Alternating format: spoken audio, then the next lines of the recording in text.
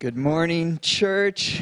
Wow, what a privilege to be in the presence of the creator of the universe. Do you realize that this morning? That he is with you and that he loves you. In fact, if you're watching with someone, maybe it's your son, your daughter, your husband, your wife, or maybe a neighbor or someone, would you just turn to them and say, God is good?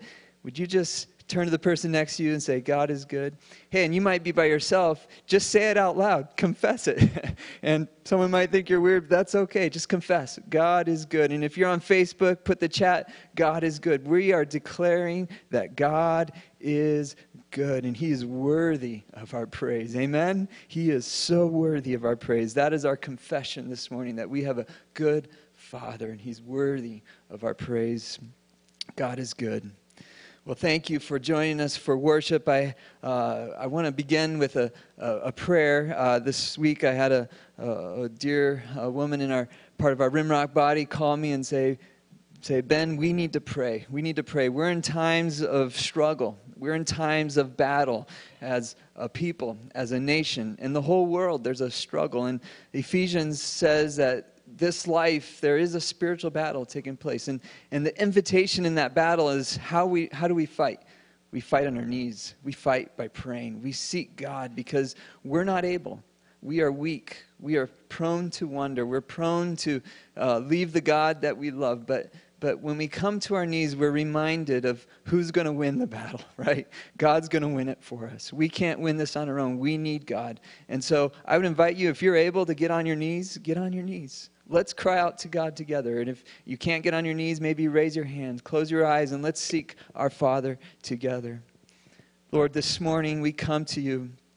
And Lord, all your people, as we've gathered this morning to worship you, even though we're not in person, we've decided that the most important thing we can do with this moment is to seek you.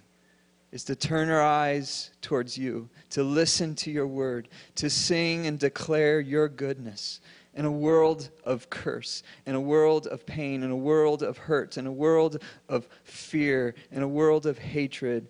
We declare that, God, you are good, and that you are love, and that you are healer, and you are restorer, and you are making old things and making them new, and broken things and making them whole. And God, you are restoring what the devil has stolen. And so, God, we declare in the name of Jesus that this virus and the fear and the hatred, all of that will lose, and that you will win. That the cross and the resurrection is greater than anything that the enemy can throw against us. And so, Lord, we pray for your people, that, God, our hearts would turn towards you. We pray for an awakening in our land, that our nation would turn to you. Lord, we pray for our leaders. We pray for wisdom. We pray for those who have authority in our nation, in our government, and business, in many places. God, we pray for divine wisdom. We pray for courage. We pray for insights in how to lead in these times. Lord, we pray that as a nation that we would not divide against each other, but that we would turn to you and we would learn to love each other, to honor one another, that we would learn to serve one another, to give as you have given to us. Oh God, have mercy on us. Thank you, God, that though our sin is great, your mercy is more. That, God, your grace has been poured out, and it's available to us today. So, God, do a mighty work. Do a mighty work in our land. Revive us. Awaken us to see your glory. I ask this in Jesus' name. Amen. So this morning, as we gather around the Word of God, I want to just announce to you my excitement that we have a date here at Rimrock for getting together in person. May 31st, we are going to go on the hill and pray that the sun is shining like it is this morning, because our plan is to be outside. We're going to be set up inside just in case if there's rain, but our plan is to be outside. We want to be as safe, and we want to take this virus seriously, and we want everyone to be safe, but we believe God has called us to gather to worship. And so May 31st, put that on your calendar. We're going to be live streaming, so if you are at risk and you can't join us, you can still join us online, and that is very much okay. okay? But I just am so excited, looking forward. Over the next couple weeks, we're going to have a lot more details about that gathering. And so be watching your email and other ways of communicating. We want to make this just a special time. It's Pentecost Sunday. The Holy Spirit is with us, and we can't wait to declare God's glory together in person in the meadow. So we're going through Ecclesiastes, and I pray that you're not getting tired of this book. I pray that you're not just listening to these messages, but that you're actually reading and digging into the Word yourself. The Spirit of God is in you, and one of the things the Spirit of God does is He illuminates. He brings to light the truth of God's Word and makes it a reality, a powerful reality that will change your life. It's changed mine, and I know it's changing so many of your lives, and so many people in this world are being changed by the Word of God and the Spirit of God. And so listen to this message, but go deeper. Seek God. Ask God to reveal His truth to you through His Word. And as we go through Ecclesiastes, we begin to discover that a surface reading is not enough. This book has so many profound lessons for understanding who God is and what this life is all about, because Solomon tried to pursue life without God. He pursued pleasure. He pursued all these other things, money, fame, wisdom, and knowledge, but all of that without God, and he found that it was a chasing of the wind. In fact, in Ecclesiastes, Solomon says life is like vapor, like smoke. And you try to grasp it, you control it, and you can't control it. And so the true meaning of life, he finds, is found in God. Solomon discovered that. I am discovering that. And I pray that you are discovering that. That the things that you trust are not going to last. But God is trustworthy. And if you hold on to God, it changes everything. And that's what Solomon's message is for us, is that God gives gifts, that God is the great gift giver. And when we fear God, when we give our hearts to God, then life becomes a joy. And we can experience all the good gifts that he gives. And so we're in chapter 7 this morning, and I'm not going to read the whole chapter, but we're going to kind of work our way through. And I just want to remind you in Ecclesiastes that this book is wisdom literature. And so we don't read it the same way we do other parts of the Bible. So if I'm in Deuteronomy or I'm in the book of Romans, I read that very differently. But Ecclesiastes is wisdom literature. And so this is a poetic, there's metaphor, there's proverbs, and each of these things have a different way that we need to read it and understand it. We need to interpret, do our hermeneutics in a correct way, a right way. And so going through chapter 7, we're going to see a lot of complexity here. And so I read through this a few weeks ago, and as I read through it, I thought, oh boy, how am I going to preach this? This is going to be hard. But as I spent time and I began to understand God's heart and what Solomon was trying to, it came alive to me, and I can't wait to share with what I discovered in this chapter. But we're going to kind of jump around in chapter 7 a little bit, because I want you to understand what God is, I think, revealing to us in this chapter. So be careful about just the surface reading, because there's a lot of symbolism, there's metaphor, there's poetic writing, and there's proverbs, which are statements that help us understand principles of God's wisdom for life. And so if you turn to your Bibles to Ecclesiastes chapter 7, we're going to start in chapter 15 and go through verse 29. Chapter 7, verses 15 through verses 29. And this is what Solomon says: I have seen everything during my lifetime of futility. Now, that word futility is actually the word habel, which means vapor or like smoke. And so basically Solomon's saying in this life that is so temporary, this life that I can't grasp and I can't understand in all of its complexity. Remember, in the context, he's just talked about who knows. Like, we can't understand every aspect of this life. We can't have all of our questions answered, but God knows, right? And then this is what he says: there is a righteous man who perishes in his righteousness, and there is a wicked man who prolongs his life in his wickedness. Solomon's grappling with a big question here.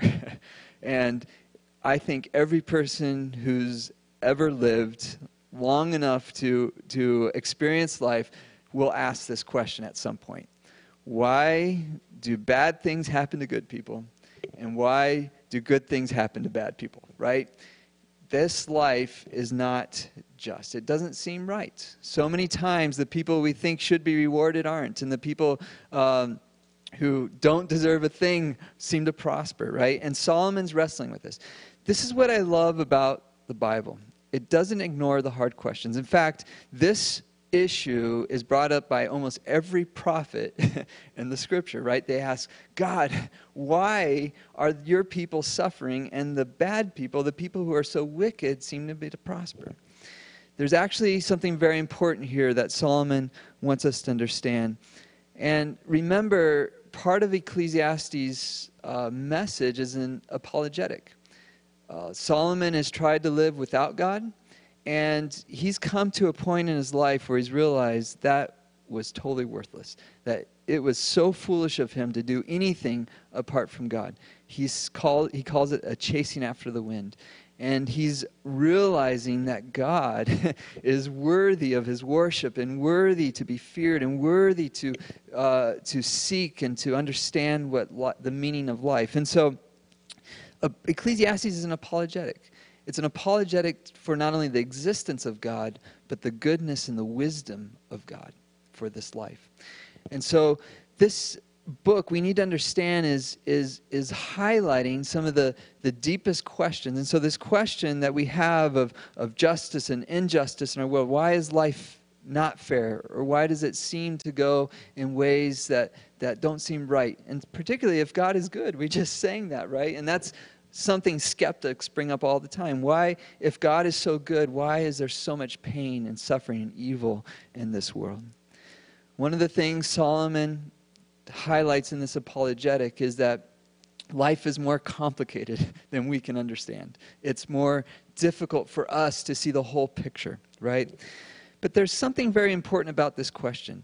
I think it's really important to understand that God is the creator of everything, and his purpose, his ways are higher than our ways. And Solomon has just highlighted that in the first part of chapter 7. So if you read the first part of chapter 7, you see that we can't understand every aspect. I think of my mother-in-law who every so often will send us a book in the mail. And this book is full of pictures and things that my wife's family and our family have been part of over the past year. And she's put all this effort into putting this beautiful picture book together. And it's fun to go back and look and remember all those memories. Now, that book didn't just happen. That took intentionality. That took effort. It took artistry to come together and to produce something that could be read and touched and experienced. And I think about this world. So much of what we see and look around is evidence of God, right? We see his creative power. But I think the greatest evidence of God is you and me, people. We are living examples of our Creator, that he has made us unique and different. We reflect something that transcends something that could just happen or accidentally come together. And I think one of the greatest discoveries has been this idea of DNA, that each human being is really like a picture book, a book that has been put together in all of its intricacy and beauty and its special, unique ways. And just like that book that my mother-in-law sends to us with pictures, it didn't just happen. It wasn't an accident. It didn't just randomly come together. It was intentionally put together and gifted. And in the same way, you were intentionally put together and gifted. And the DNA tells a story. It tells a story of who you are. And it's God's gift to this world that he created you, that he made you unique and special. And one of the unique and special things about you and about me and about every person who ever breathes a breath in this world is that we have a deep longing for justice. We want to know what's right. And I think it's really interesting when you go to a playground and you listen to the kids play, without fail you will hear them say, "It's not fair." Where does that come from? Where does that longing for justice come from? Well, I think that's a pointer to God. And that's what Solomon is pointing out in this question of why do the righteous suffer and why do the wicked prosper, is there's this longing for justice. We want the world to be right. And I think that points to God. Now, I was thinking this morning, I've never seen a group of beavers picketing in front of the beaver dam saying, we're not paid enough, right? You don't see beavers picketing, but people want justice. They want what's right? And that's why we have all this incredible complexity of being human. And it shows up in our DNA, and it shows up in who we are. And that's a reflection of God. It's a reflection of being made in the image of God. So here's Solomon's bigger point, because he's taken us somewhere. He's taken us somewhere. And I'm going to jump around a little bit. And so instead of going right into verse 16, I want to jump down to verse 20. So would you read with me verses 20 and 21? And this is what he says. Indeed, there is not a righteous man on earth who continually does good and who never sins. So Solomon is making a really profound, important point here. Remember, one of the great themes of Ecclesiastes is the reality of the curse. This world is cursed. There's something terribly wrong with this world. It's not the way it should be.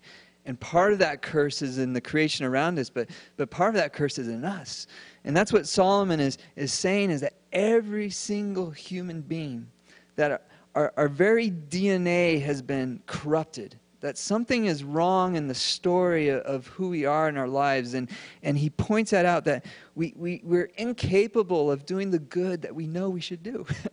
And we sin. We do things that are offensive to other people and ultimately offensive to God. He also says, do not take seriously all words that are spoken, so you will not hear your servant cursing you. And this is what I love about wisdom literature, is he paints this picture of listening or eavesdropping about two employees or servants talking about you. And he says, that's one of the most painful things we can experience, is thinking, man, people are saying bad things about me, right? Or about you. And so we don't like that.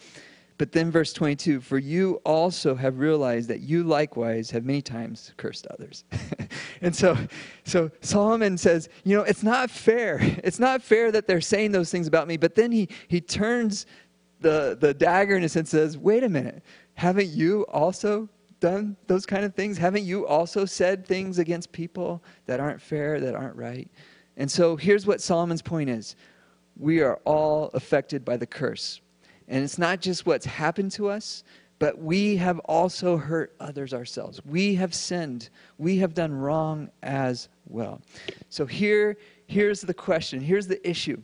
We can look at all the injustice around us. The wicked are prospering.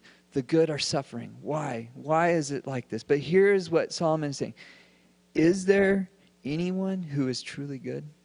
Is there any human being who is all good? Or is there any human being who is truly all bad either? You see, this is complex. We as created beings were created by God in His image, in His presence to live in goodness, but we've been corrupted. The curse is real. It's affected us. We have all sinned and fallen short of the glory of God. That's what Paul wrote thousands of years later, as he understood the reality of the curse and how it's affected us. So what do we do when we realize that we've all been affected, that all of us have sinned, that we are not all good or all bad? There's this complexity. And so let's go back up to verse 16, because we need to understand where Solomon's going, that there's no one righteous. We have all sinned. But he's going to paint a very interesting picture of this reality of good and evil in all of us, this wrestling match of the curse in our hearts, right? This is what he says in verse 16. Do not be excessively righteous and do not be overly wise.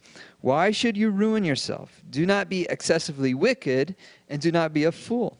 Why should you die before your time? It is good that you grasp one thing and also not let go of the other. For the one who fears God comes forth with both of them. All right, First time I read this, I was confused. I was like, what in the world? What's he trying to say? But as I began to dig and understood this, I see he's making a very profound point. We have to understand verse 20 and 21. No one is righteous. And so when he's talking about being excessively righteous or overly wise or overly wicked, I think he's getting our attention with something. And so let's not miss this, because in the Bible, you cannot be overly righteous. In fact, in the Bible, there's only one or two ways. Either you are righteous or you're unrighteous. Either you are with God or you're against God. It's very black and white. There's no middle ground with God. You see that over and over from Genesis to Revelation. There is no middle ground. It's either you are or you're not. I think a good example of this is when my wife got pregnant, she was pregnant. And so if you're a woman, either you are pregnant or you're not pregnant. There's no such thing as in between, right? You can't be halfway pregnant or partially pregnant. You're pregnant or you're not, right? And I think that's true with the Bible. What God has revealed is either you are with God and his righteousness or you are against God. There is no middle ground with God. It's very clear. It's black and white. But the reality as human beings, as we've already talked about, is we are not fully righteous or fully unrighteous, right? And so what is Solomon saying? I think he's saying there is a way where we can try to be self-righteous or self-moral, where we can put on an appearance of righteousness, or we can strive or work towards a form of righteousness, or we could try really hard to be evil and wicked. And there's a lot of people who do that too, right?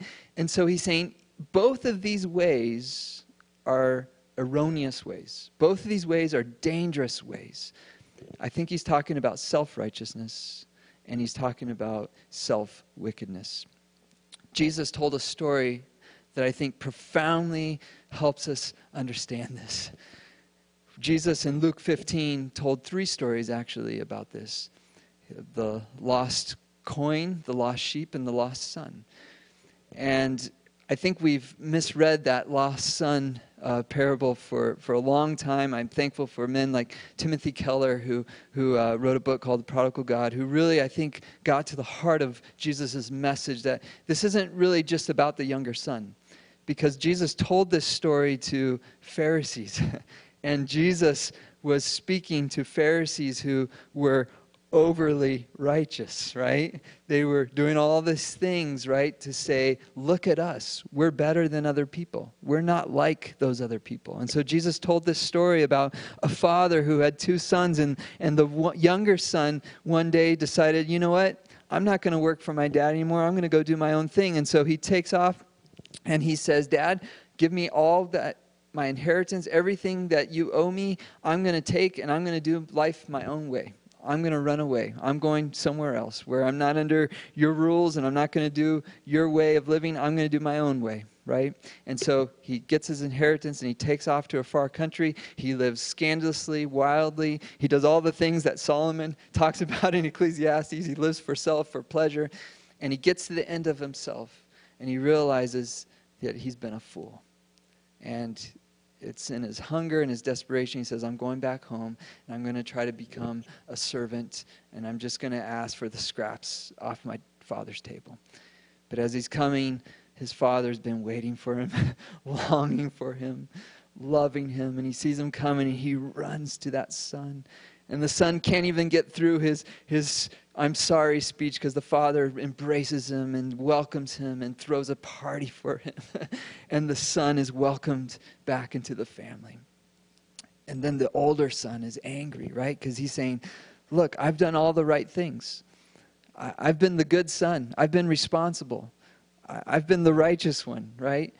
And then the father, as the party is going on, the older son is pouting, and the father pursues that son too. And so just as he ran to the younger son, he runs to the older son and says, come, come celebrate with me. Come share my joy, because everything I have is yours, right? And it's the older son that we don't know how that story ends, right?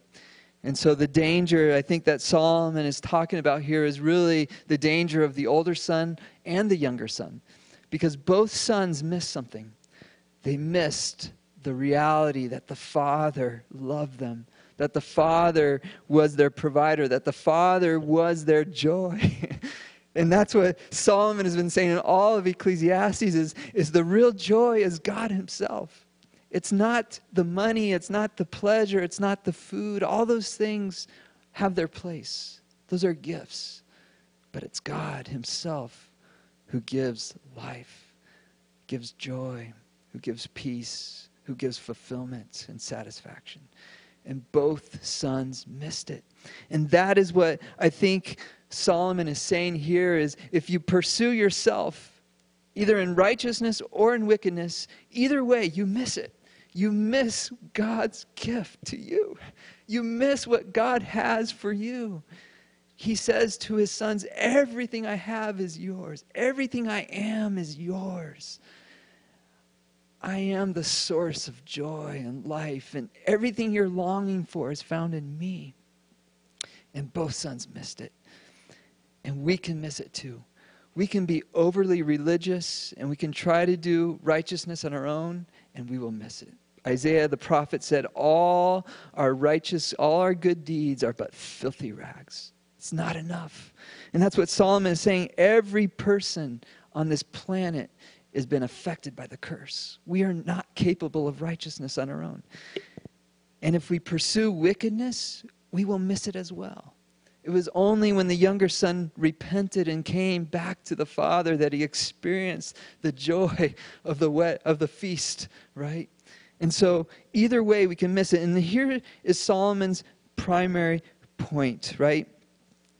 He's saying it's good when one fears God, when one comes to the Father. When you come to the Father, then it's not about being righteous or wicked. All of that complexity it's satisfied. It's okay. You can hold loosely the fact that there's parts of your DNA and part of who you are and part of your experience that is good and righteous and God is doing good things in your life. He's doing good things. But there's also a part of you that's been affected by the curse that's evil and wicked, right? It's in both of us. But when we look to the Father and when we look to God, we don't have to strive. We don't have to worry. We don't have to struggle. Because when we fear God, it's a gift from Him. He takes care of us. Everything He has is ours.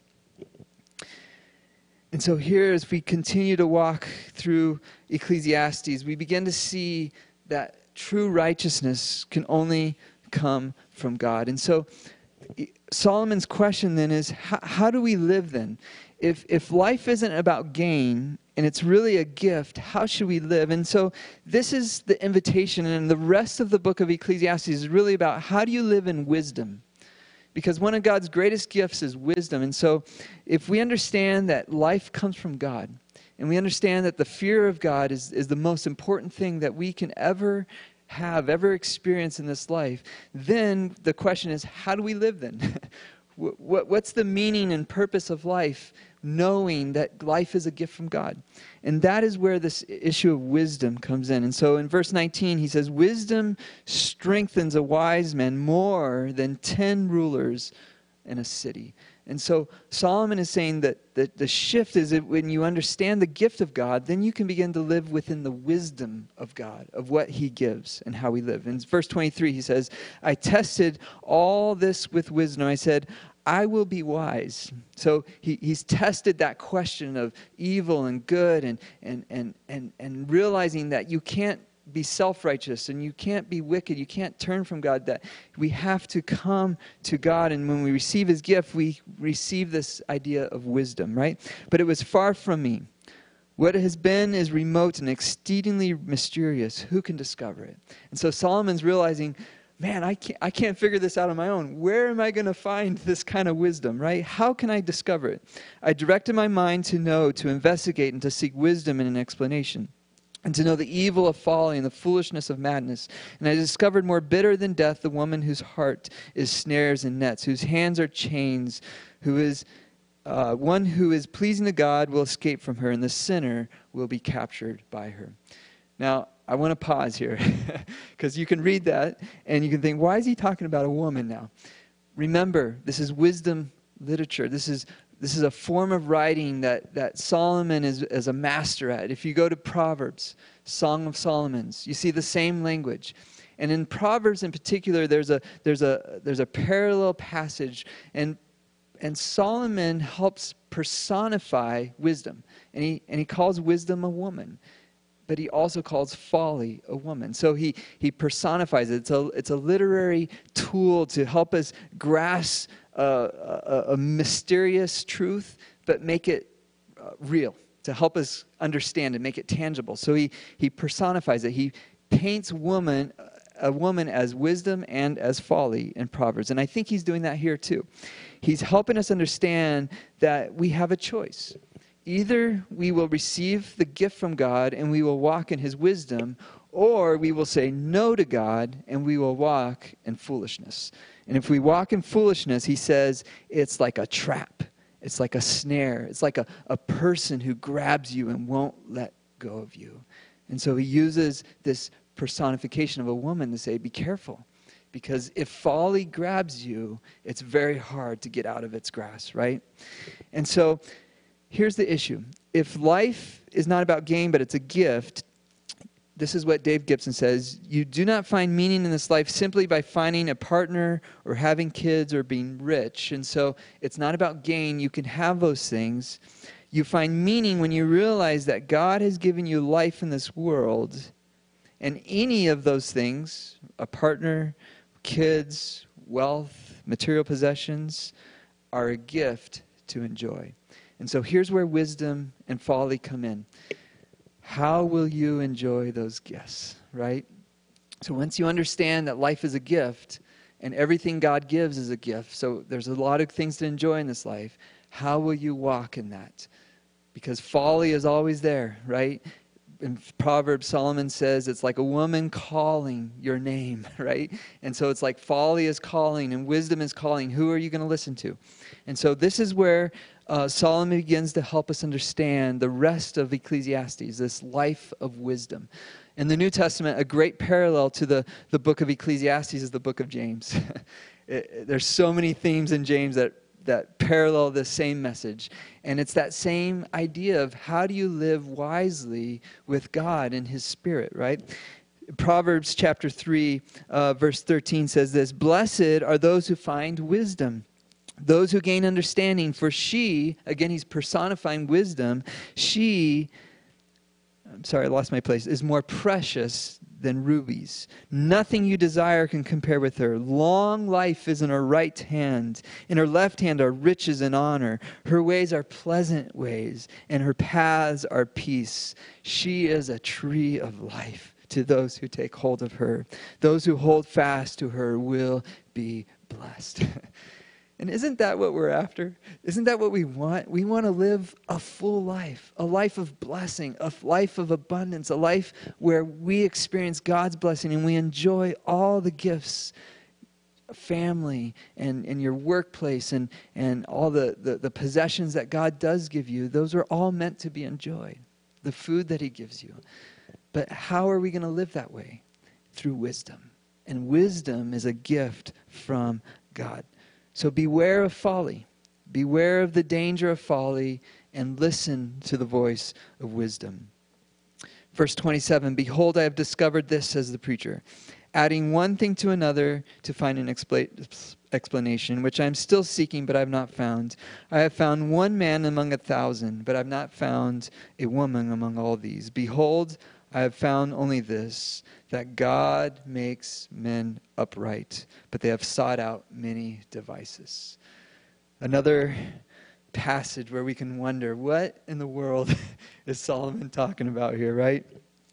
Maybe Solomon is just saying, man, he had 700 wives, 300 concubines. Maybe he's just saying, my experience with women is bad, right?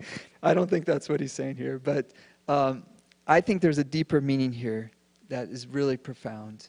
I think Solomon is going back to verse 20 and saying, there's no one righteous. All have sinned, men and women every person has fallen short of God's glory. Every person cannot arrive to wisdom on their own. They can't understand the meaning of life on their own. We need God to reveal to us. It's interesting. I think this is almost prophetic, because I think the Holy Spirit is inspiring Solomon here, because he says, if only there was one righteous man. And we know that God has revealed one righteous man, and his name is Jesus Christ. Jesus Christ is the only man who's ever lived on this planet who fully lived out in the righteousness of God, who fully lived out wisdom, who revealed to us the full measure of what it means to be human. Jesus is fully human, and he's fully God, and he reveals the righteousness and the purpose and the meaning of life in every way. And so it's in Jesus Christ that we find our righteousness. And I think Solomon, he didn't understand this, but I think by the inspiration of the Holy Spirit, he's saying there is a righteous man out there somewhere, sometime in history, and it's Jesus Christ. And so this morning I want to point your attention to Jesus, because that's why he came. He came to give us what we could not get on our own, what we could not gain. I can't work hard enough to be righteous. And I've done a lot of wicked things, and every person has. And we need God's forgiveness, just like that younger son. And we need to receive the embrace of the Father. And Jesus revealed to us the Father. He helps us see that the Father is good, that he's not standing there with his stick waiting for us to come home to beat us. No, he's waiting for us to come home so he can embrace us. You see, Jesus is the righteous one, and he makes us righteous because he died on the cross, and that innocent blood was shed so that we could be free. I want to invite the worship team to come on up, and we're going to sing a song here. And I want to, as they're preparing to sing this, I want to read these words, because there was a man named Robert Robinson who was doing a lot of wicked, evil things.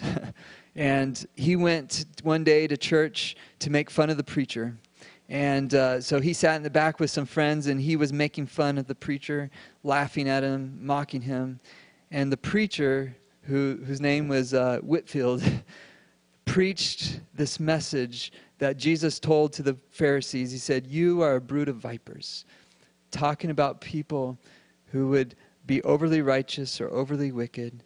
And he said the wrath of God is going to be revealed. And God got a hold of that young man's heart, and it was years later, but he began to see that he was sinful and that he needed a Savior, and he turned to Christ. And he wrote a song called "O Come Thou Fount of Every Blessing." And we're going to sing that together, but I want to read these words. Think about this. "Come thou fount of every blessing, tune my heart to sing thy grace. Streams of mercy never ceasing, call for songs of loudest praise. Teach me some melodious sonnet, sung by flaming tongues above. Praise the mount, I'm fixed upon it, mount of thy redeeming grace. Here I am, I raise my Ebenezer. Here, there, by thy great help I've come, and I hope by thy good pleasure safely to arrive at home." So just like that older son, younger son, will we come home? Jesus sought me when a stranger, wandering from the fold of God. He to rescue me from danger interposed his precious blood. Oh, the day when freed from sinning, I shall see thy lovely face, clothed in the blood-washed linen. How I'll sing thy wondrous grace. Come, my Lord, no longer tarry. Take my ransomed soul away. Send thine angels now to carry me to realms of endless day. Oh, to grace, how great a debtor daily I'm constrained to be. Let thy goodness like a fetter bind my wandering heart to thee. Prone to wander, Lord, I feel it. Prone to leave the God I love. Here's my heart, O Lord. Take and seal it for thy courts above. Here's my heart, Lord. Take and seal it for thy courts above.